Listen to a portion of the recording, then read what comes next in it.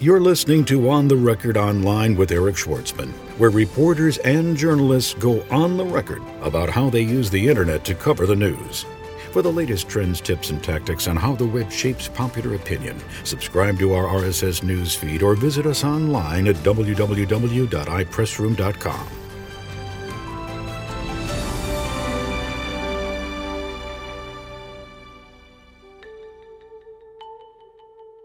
Dan Irvin, Director of Corporate Communications and Public Relations at Mitsubishi Motors North America, goes on the record online. The thing that really worries me about the blogs, the thing that worries me about the fact that everybody's opinion on the internet has an equal weight, an equal message, is we have really lost our sense of accountability. It creates a tremendous challenge because there is such a potential for the communication of misinformation. And welcome to another episode of On the Record Online. If you are a returning listener of this show, thanks for coming back. If this is your first time listening, this is a podcast about how technology is changing and threatening to disrupt the mainstream media business as we know it, as well as the impact of new technology like blogs and podcasts and the internet on the business of public relations and corporate communications. We do one-on-one interviews with journalists from the mainstream media. We talk to bloggers, we talk to podcasters, and we also talk to, from time to time, people who handle PR on the corporate side and on the agency side. My name is Eric Schwartzman. I'm the founder and chairman of iPressroom Corporation. We help organizations integrate the web into their marketing, communications, and PR initiatives. And I'm also personally and professionally interested in how technology is changing the way organizations communicate and the way people consume media and information. Today we have a one-on-one interview with Dan Irvin of Mitsubishi Motors North America. He is the Director of Corporate Communications and Public Relations for that automaker. The interview runs around 20 minutes. I hope you have a chance to listen to it. It's very interesting. He talks all about what it's like running PR and corporate communications for this automaker and some of the challenges he faces and how technology is changing the way he does his job. So if you are streaming this interview and you want to subscribe, you can do that by going to www.ontherecordpodcast.com. And there are a number of different options for subscribing to the podcast there. It doesn't cost money to subscribe to the podcast. It's free. And you can just click on any of the different tags there or badges that will allow you to subscribe through iTunes or Yahoo Podcasts or Podcast Alley or Odeo. And if you don't know what any of that is and you're interested, there's a little link there about how to subscribe, and you can click on that. It's a tutorial for how to subscribe to the podcast. What that means is that you will automatically receive new episodes of the podcast each time they're uploaded. And of course, you can unsubscribe too if you want, although I wouldn't advise that because let me tell you something. We're working on some big names here. And when they come through, you won't get them. So if you want to subscribe to the show, you can do that there. So now we are going to play for you the podcast with Dan Irvin in its entirety after this. Don't be left behind. Get the latest online PR tools and services from iPressroom. Powerful, easy to use, available on demand. Extend your sphere of influence online with iPressroom, tools for online media centers, virtual private press rooms, RSS news feeds, podcasts, and more at www.ipressroom.com. iPressroom, always on, even when you're off. I am here with Dan Irvin, the Director of Corporate Communications and Public Relations at Mitsubishi Motors North America. Thanks for doing this. Hi, Eric. I'm delighted to do it. We are at the Media Relations 2006 conference in New York City, and you've just gotten through speaking on a panel. Yes, the panel was about repairing corporate reputation. I was just prior to the job that I have, I was performing a similar function for our manufacturing facility, which in 1998 the recipient, I guess, for want of a better word, of the largest sexual harassment lawsuit settlement in the history of the EOC at that time. It's been superseded since then. But we talked at the panel as the two colleagues of mine from other areas talked about how you go about recovering from a blow to a corporation's reputation like that. And how do you? It was heartening, really, to hear my colleagues from Providian and Bridgestone talk about very similar things. And the first point is that even though we're at, as you say, a media relations conference, it's not a media relations issue. It ultimately begins from walking the walk, from changing your culture, from very methodically communicating. One of the companies had a 5-point plan. We had a 22-point plan. Another one had a 6 or a 7-point plan.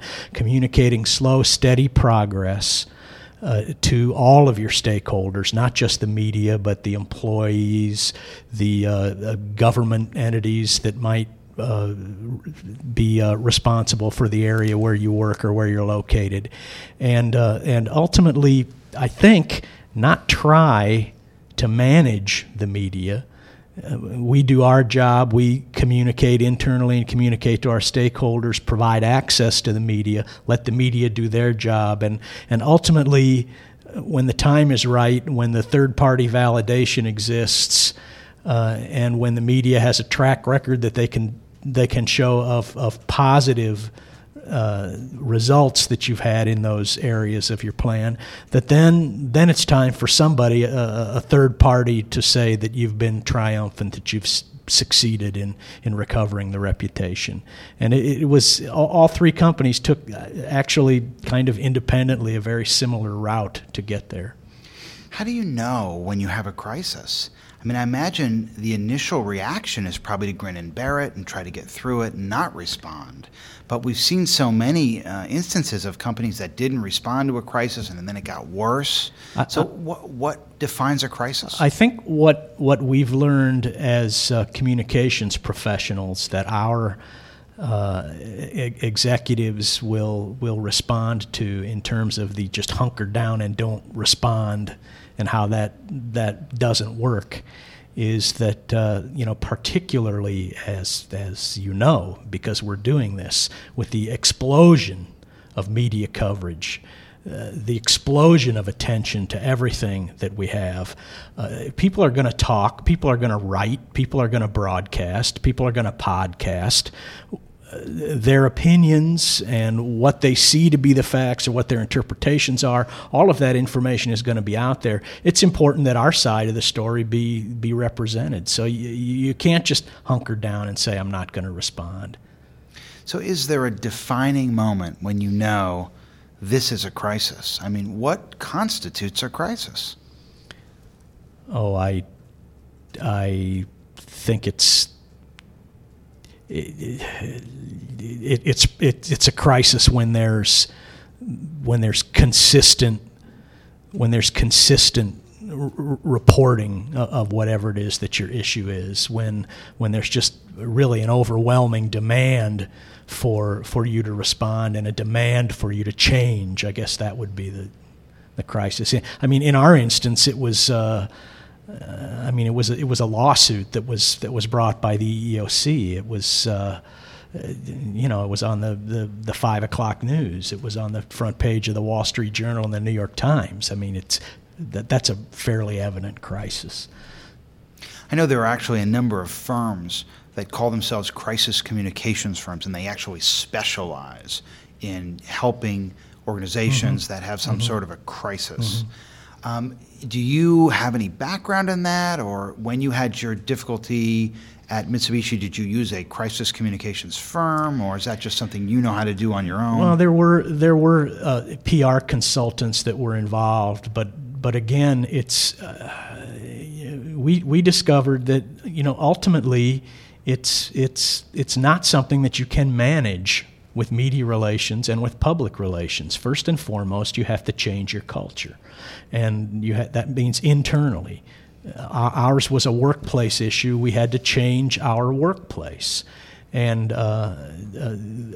media relations consultants, crisis communications consultants have their value, but ultimately they can't tell you how to change your organization. So now, tell us, if you would, just give us an overview of what it's like running PR at a car company. Well, we're a small car company.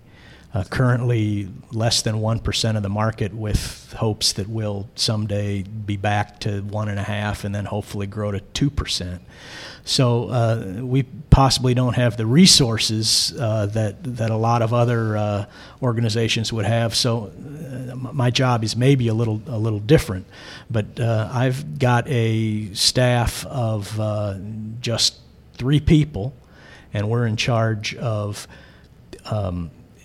corporate communications, corporate PR. That is really to say, I hate to define it with a negative, but it's really everything that doesn't relate to product.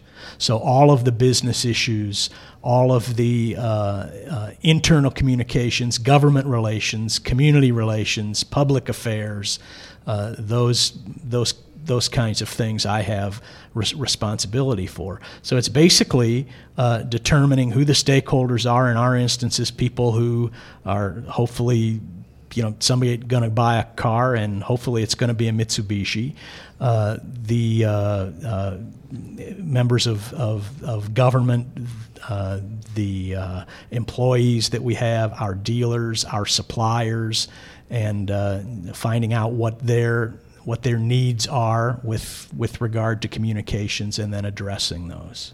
And would you say, for the most part, that on a daily basis you're responding to incoming requests, or sort of going out and looking for editorial opportunities?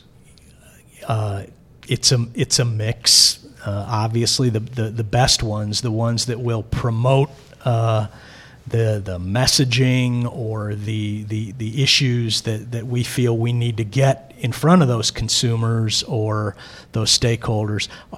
The best ones are the ones that are proactive. They're the ones that we can control. But obviously, you have to drop everything to respond to the request. So the incoming request comes first, and then if there's time left over, that's when you do the proactive communication. And obviously, with blogs out there and all this consumer-generated media and everyone pretty much saying whatever they want, whether it's a complaint or whether they like a product, they can now syndicate that opinion and make it available to a global audience.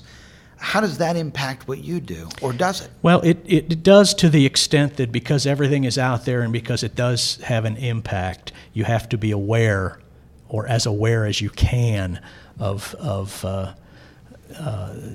what's going on. And if we can take your listeners and kind of paint a picture for them, in the kind of rotunda area out here at the conference, they set up all the booths and all the vendors. They're all media monitoring. Everybody who monitors media in the world is here trying to sell their service, and it's just, it has become so complicated trying to just keep track of all of the information that is out there. And if I can climb up on my soapbox just for a second, the thing that really worries me about it, the thing that really worries me about the blogs, the thing that worries me about the fact that everybody's opinion on the internet has an equal weight, an equal message, is we have really lost our sense of accountability.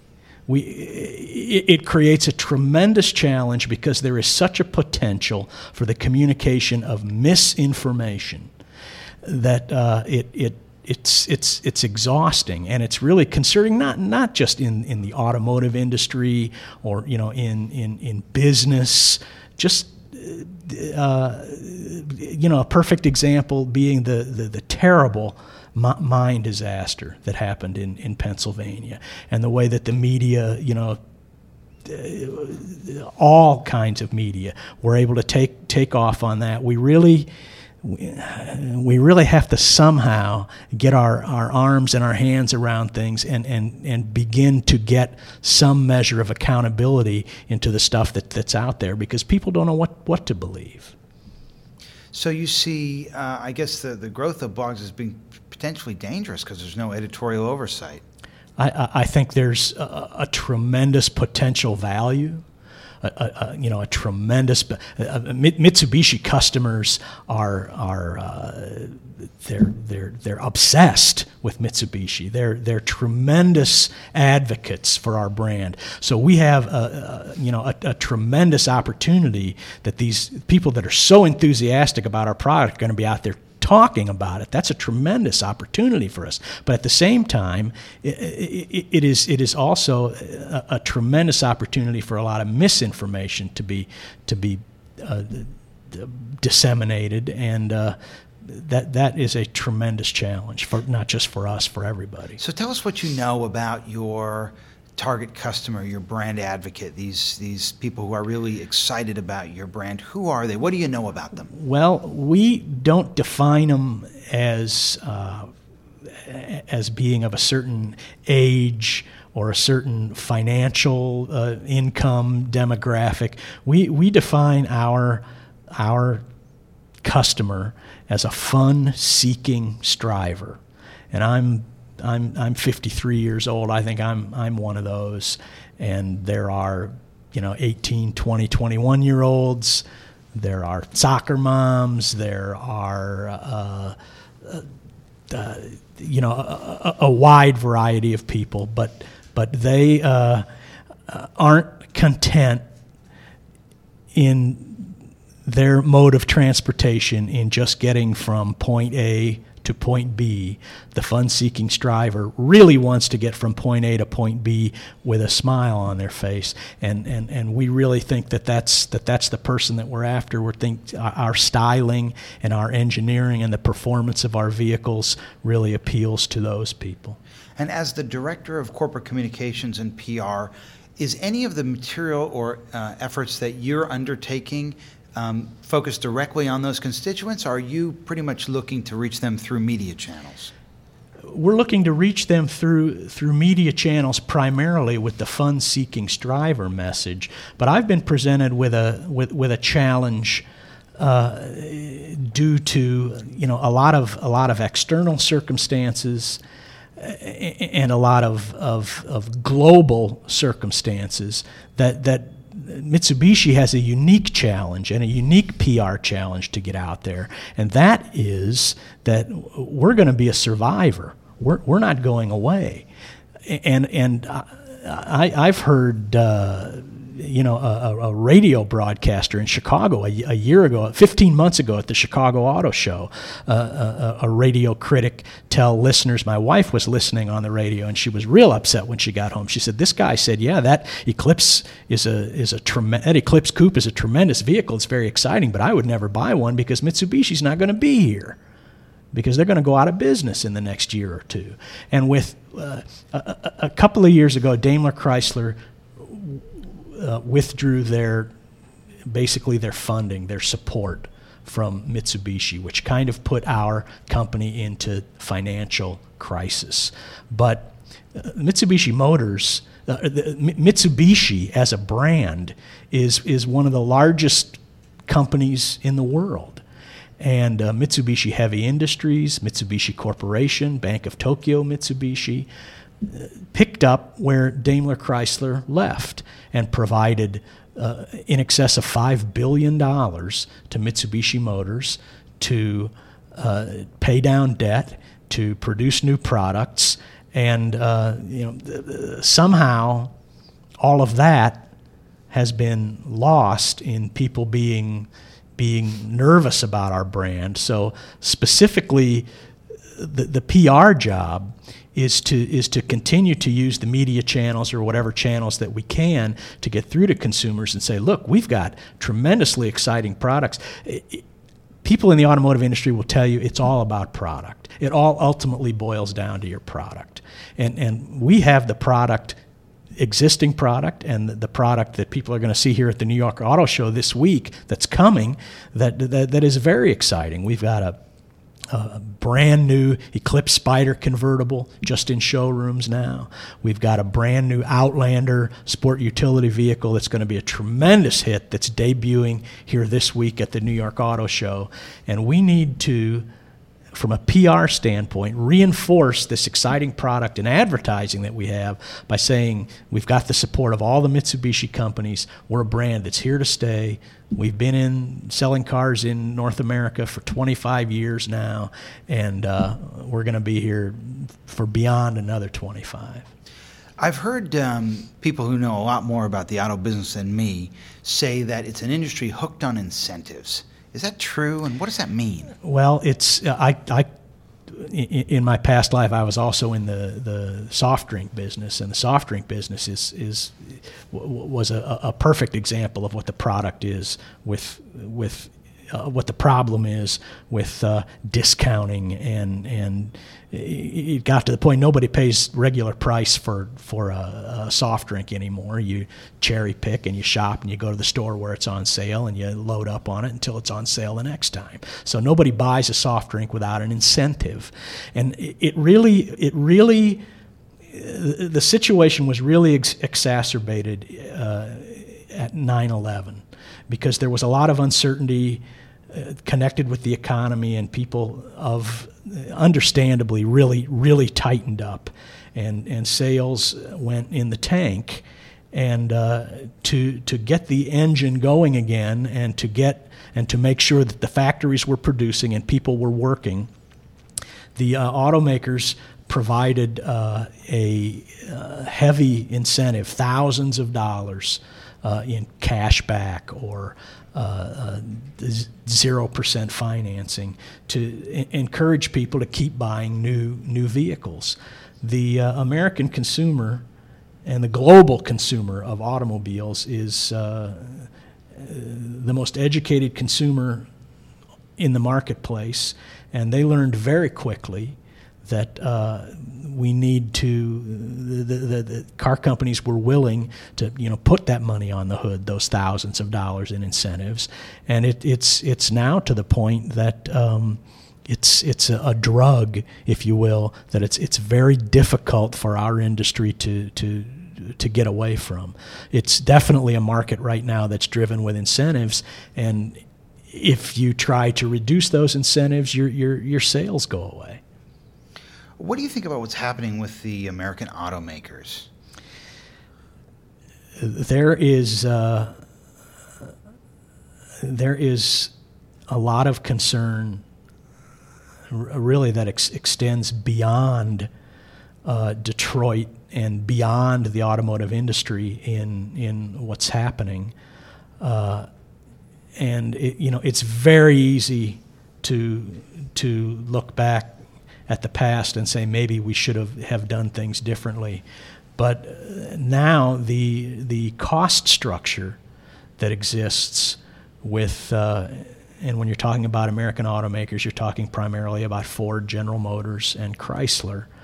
The cost structure connected with the healthcare provisions of the contracts that they have with their United Auto Workers workforces, and probably even more difficult, the hard-fought, hard-negotiated agreements for benefits for retirees that the UAW got with the big three over the years now puts the American automakers primarily, because of their long standing, because they have all of these retirees, it puts them in a very disadvantageous cost situation. Again, as you said earlier, bearing in mind also that there are tremendous price pressures and profit pressures at the retail end of the spectrum. So it's very difficult, and the way that it's going to be solved is through the partnership of labor and the companies and possibly the government and possibly the healthcare industry and who knows. how it's going to be addressed. But it's a critical issue, and it's a critical issue. Still 1 in 7 people in the United States still are in somehow connected in their employment with the automotive industry. So it's something that's going to have to be resolved, and the only way it's going to happen is through these partnerships, through a partnership, a coalition to address the issues. What was Mitsubishi Motor North America's plan of action after being hurt by financial problems of its parent company? Well, the parent company problems were really addressed pretty quickly, as I say, by the Mitsubishis coming forward with financing. I think maybe the thing people are more concerned about is after a couple of years of tremendous growth in 2001 and into 2002, that was primarily fueled by a reliance on fleet sales by our company in North America, and in an incentive with no money down, no payments, and no interest that ended up damaging us in the marketplace. So specifically with regard to North America, we're recovering from the damage that was done perhaps to the reputation of our brand simply by the fact that we're selling less now than we were in those days. And the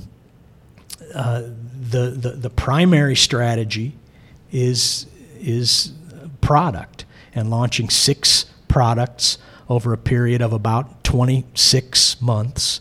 And we've now launched 3 of those. And as I say, we have the Outlander coming, and then a Lancer sedan and a Lancer Evo, which will be the last 3. So the main strategy is with regard to those new products, and then additionally making certain that we are controlling our costs, managing our resources the best that we possibly can. What do you think led to your 28.5% sales increase that you guys announced a couple weeks ago? Well, from between February and March, it really has been a combination of things, and probably the most important.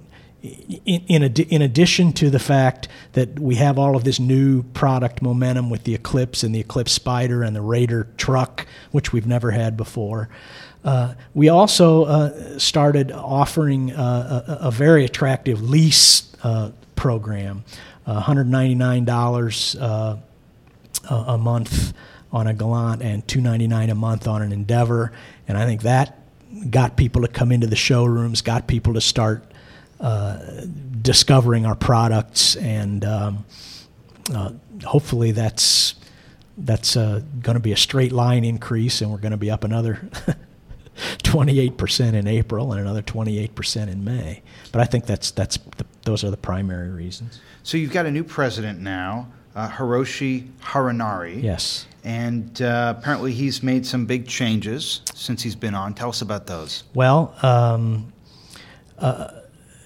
I think Mr. Harinari's I don't know if I would really call them changes, but something that's very important. It is almost symbolic. Again, hearkening back to what I'm talking about with the PR. Mr. Harinari was in charge of all overseas operations for Mitsubishi Motors Corporation before he was assigned to North America to take over as president here. So I think first and foremost, the importance of that was Mitsubishi Motors Corporation sending the top guy to come and oversee North America, and to devote that kind of a resource, that kind of a person resource to North America, send a very strong message to our dealers and hopefully to our customers that success in North America is absolutely critical to Mitsubishi. So that's the first thing. With that, Mr. Harinari brings with him instantaneous decision-making and communication back to the parent company in Japan, which is something that we perhaps didn't have until he arrived. And the lease program, which was something that the dealers really wanted and something that he was able to make happen and to execute, is one example. I think, and as it affects all of us who work for the company, a third change, measurable change, if you will, that has occurred in the 3.5 months that he's been in North America, is a refocus of attention on discipline. I think on the disciplines, the very basic disciplines of our business, and maybe even to the point of reassessing ways of traditionally doing things, ways that we traditionally have allocated our resources, and having the discipline to really take a hard look at whether we're getting a return on that resource, or if it would be money that would be better applied somewhere else. And of course, it's early days, but I think that attention to discipline, and in addition to the other things, is a reason that we're going to thrive under Mr. Harinari's leadership. Do you see hybrids as being the future? I mean, do you think most cars manufactured and sold will be hybrids anytime soon? This may not be the most popular opinion, but I think the jury's out. There have been studies recently, and I say that with a proviso. First of all, I know, everybody else knows, we're going to run out of oil. We have to have alternative fuels of some kind in our if not in our lifetimes, Eric, in the lifetimes of our kids. We're going to have to get around. We're going to have to transport ourselves around this planet using something other than fossil fuels. Sooner or later, we're going to have to do that. But whether or not it is specifically hybrids as they are right now, I don't know if that's really the answer. If you take a really strong look at the hybrids and the cost of operating those vehicles, I think the case can be made, and the case is being made by people that are a lot smarter about this than I am, that isn't necessarily the way to go. Again, at the New York Auto Show, which is taking place this week, we're showing a technology which we've already shown elsewhere around the world that's called MIEV, M-I-E-V, and I'll see if I can. It's Mitsubishi in-wheel electric vehicle. This technology puts an electric motor in all four wheels, a separate motor in all four wheels. And ultimately, whether we would run that vehicle with a hydrogen-based battery power plant, whether I'm wrong and hybrids are the way that we're going to go. It could have a hybrid drivetrain. I don't know if the technology is ultimately developed. It could have a solar battery drivetrain of some kind. But for the long haul, for the future of my kids, the hybrids are just a stepping stone. Sooner or later, because they utilize fossil fuels too, and sooner or later we're going to have something else. What are these iCars? I is a car. We have two of them. There are two in this country, and they're in California. It's something that has taken off tremendously in Japan. But it's basically it's a mini car. It would compete with the little tiny cars that are in Europe and in Japan, and gets pretty good gas mileage, probably in the 40s in terms of miles. Like a smart car. They're like a smart car. Okay. Yeah.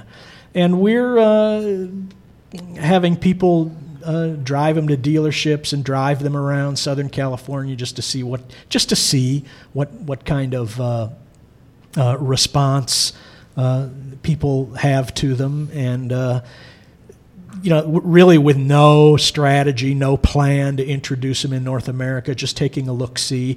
But they're on back order, if you will, in Japan. It's been introduced less than a year ago and has caught on immediately in Japan. So we'll see. How many cylinders?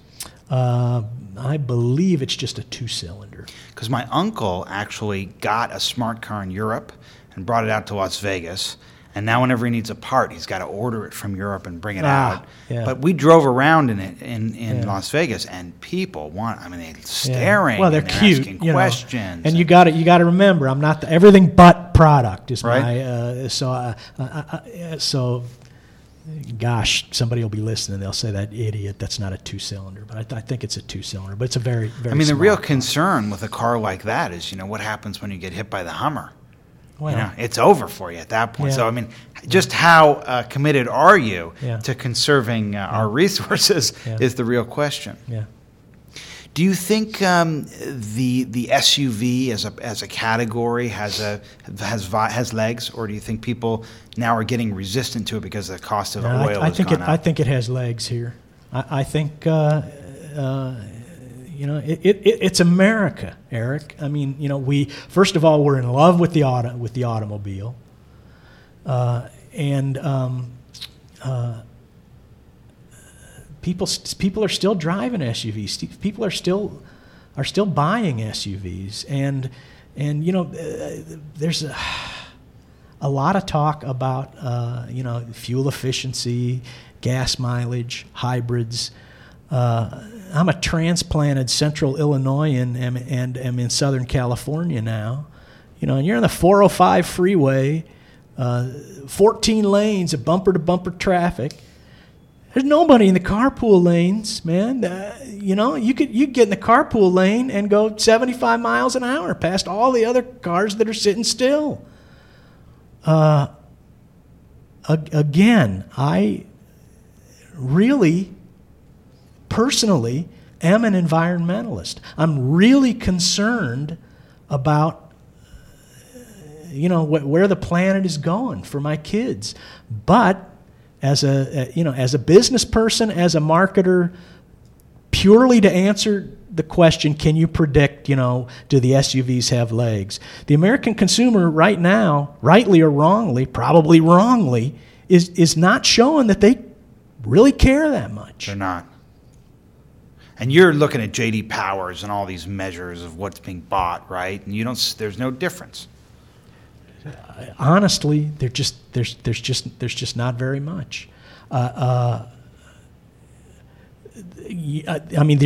the CAFE standards are the federal government has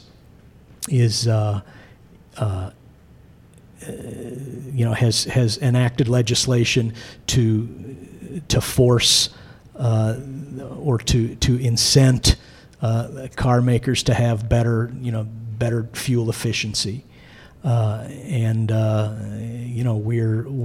we're trying to make the vehicles as fuel efficient as we possibly can, but ultimately, again, it's going to have to be one of those coalitions. It's going to have to be labor and government and the automotive industry working together to come up with some kind of an alternative to fossil fuels. And it's not really just the auto industry. It's the electrical generation industry. We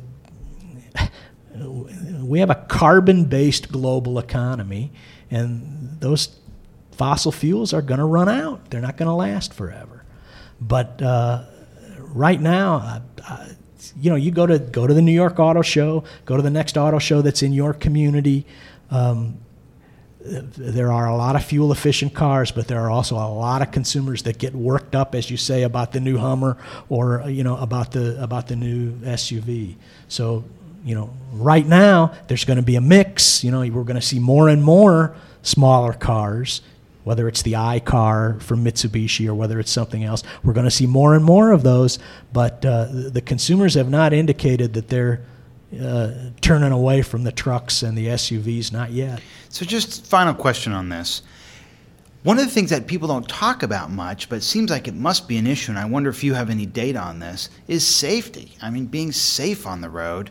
Obviously, the size of the car you're in plays a factor in whether or not you're going to get killed if you wind up in a collision. Well, first of all, automobiles have never been safer than they are now. It's not even close, and that's even compact cars. Oh yeah, it's not even close, and it's due to a tremendous coalition of government agencies and industry, and the NHTSA and the Institute for IIHS, Insurance Institute for Highway Safety.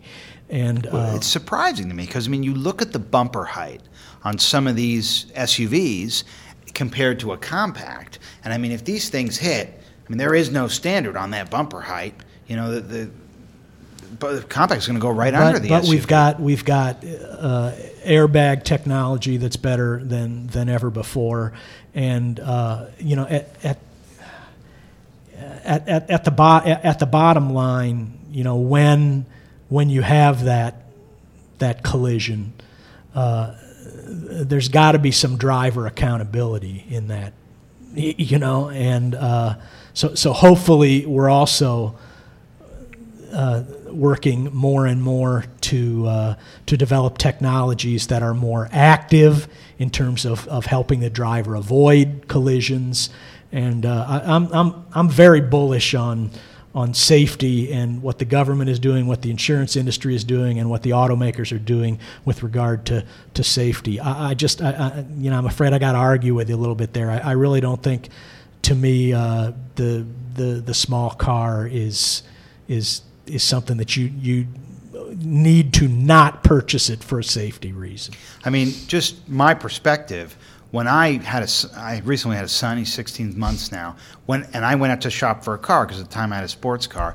The only source I consulted was the Consumer Reports crash test listing. That's it. Yeah. And I made my purchasing decision based on the best brakes and what performed best in front and side impact. Sure. Yeah. So I've got to think I'm not the only one. I don't people are very, very concerned about safety. It's a priority, but it's a priority for the automakers too. Well, thanks a lot for taking the time to talk.